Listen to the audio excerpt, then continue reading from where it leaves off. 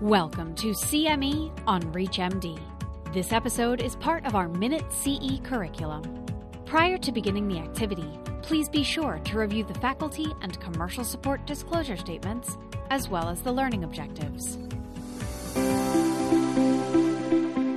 Hello, I'm Dr. Ioana Preston, the Director of the Pulmonary Hypertension Center at Tufts Medical Center in Boston. Welcome and thank you for joining me to discuss today emerging therapies in PAH, Ralinepag. We know that pathological mechanisms of pulmonary arterial hypertension are related, at least in part, to a prostacyclin pathway deficiency and prostacyclin production deficiency. Ralinepag is a novel, next-generation, highly selective IP receptor agonist that has demonstrated positive findings in a phase 2 clinical study of pulmonary arterial hypertension. In addition, preclinical findings on pharmacology, pharmacokinetics, and efficacy with Ralinepag have been reported before. The table on this slide shows the distribution and the importance of various prostacyclin and prostaglandin receptors in our body, and the affinity of Ralinepag to each receptor. Let's talk about the phase 2 trial with Ralinepag. This was a randomized, parallel group, placebo-controlled trial.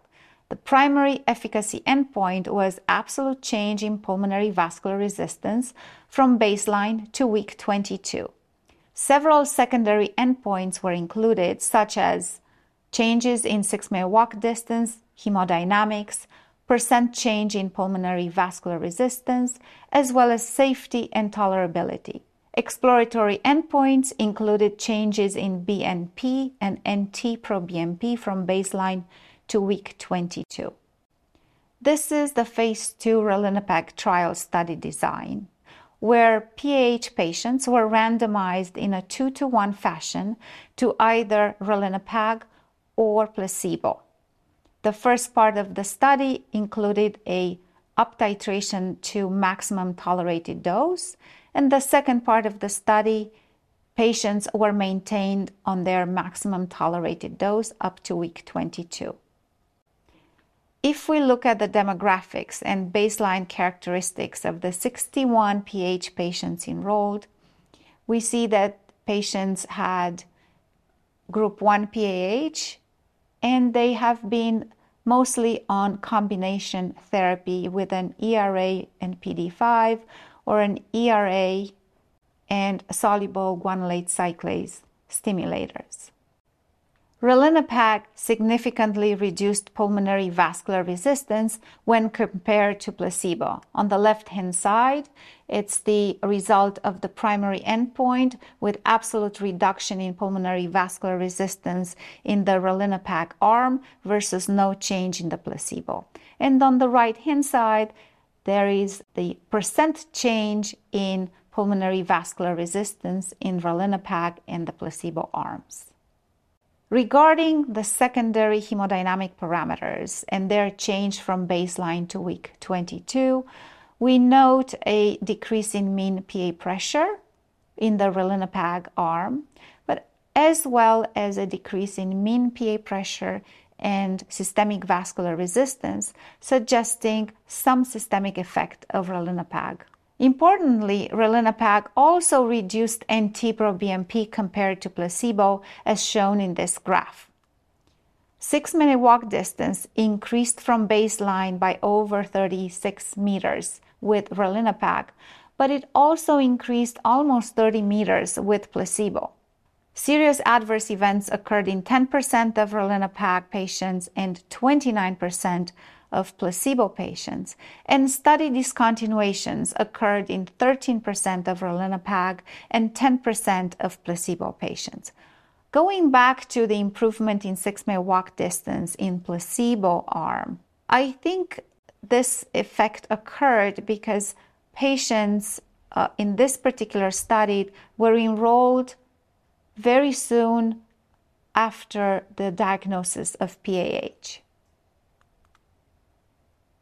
The frequency of patient-reported adverse events are depicted here, where prostacyclin-type adverse events have been recorded, such as headache, nausea, and diarrhea, and of note, with more frequency during the up-titration period of the phase 2 trial compared to the maintenance phase.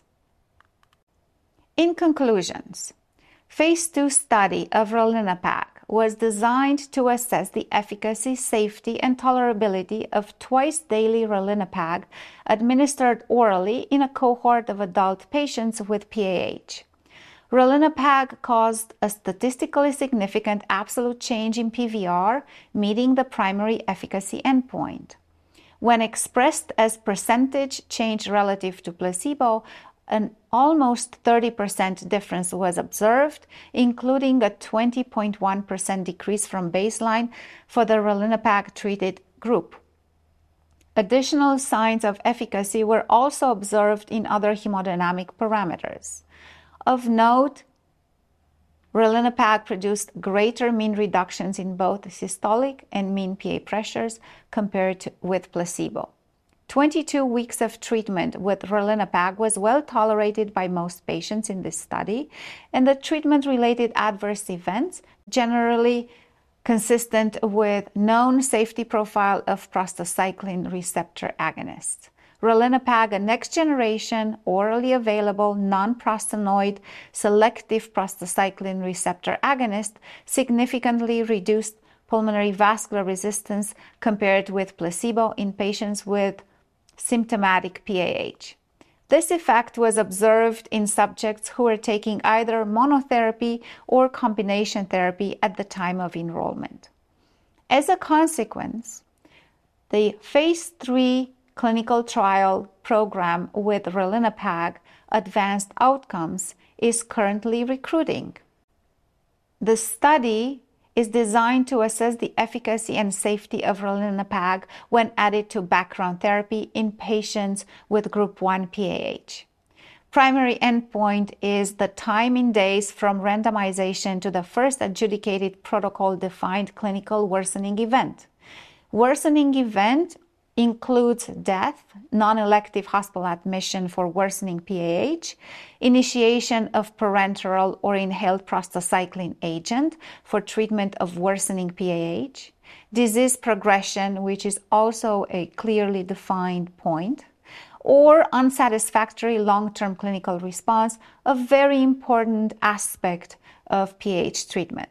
Several secondary endpoints include change in the REVEAL risk score, 6-minute walk distance, NT-proBNP, and functional class. The formulation in this trial is a new once-a-day extended release tablet, and the trial is planning to enroll 1,000 patients. And with that, I thank you for your participation. You've been listening to CME on ReachMD. This activity is jointly provided by Global Learning Collaborative, GLC, and Total CME Incorporated, and is part of our Minute CE curriculum. To receive your free CME credit or to download this activity, go to reachmd.com/CME. Thank you for listening.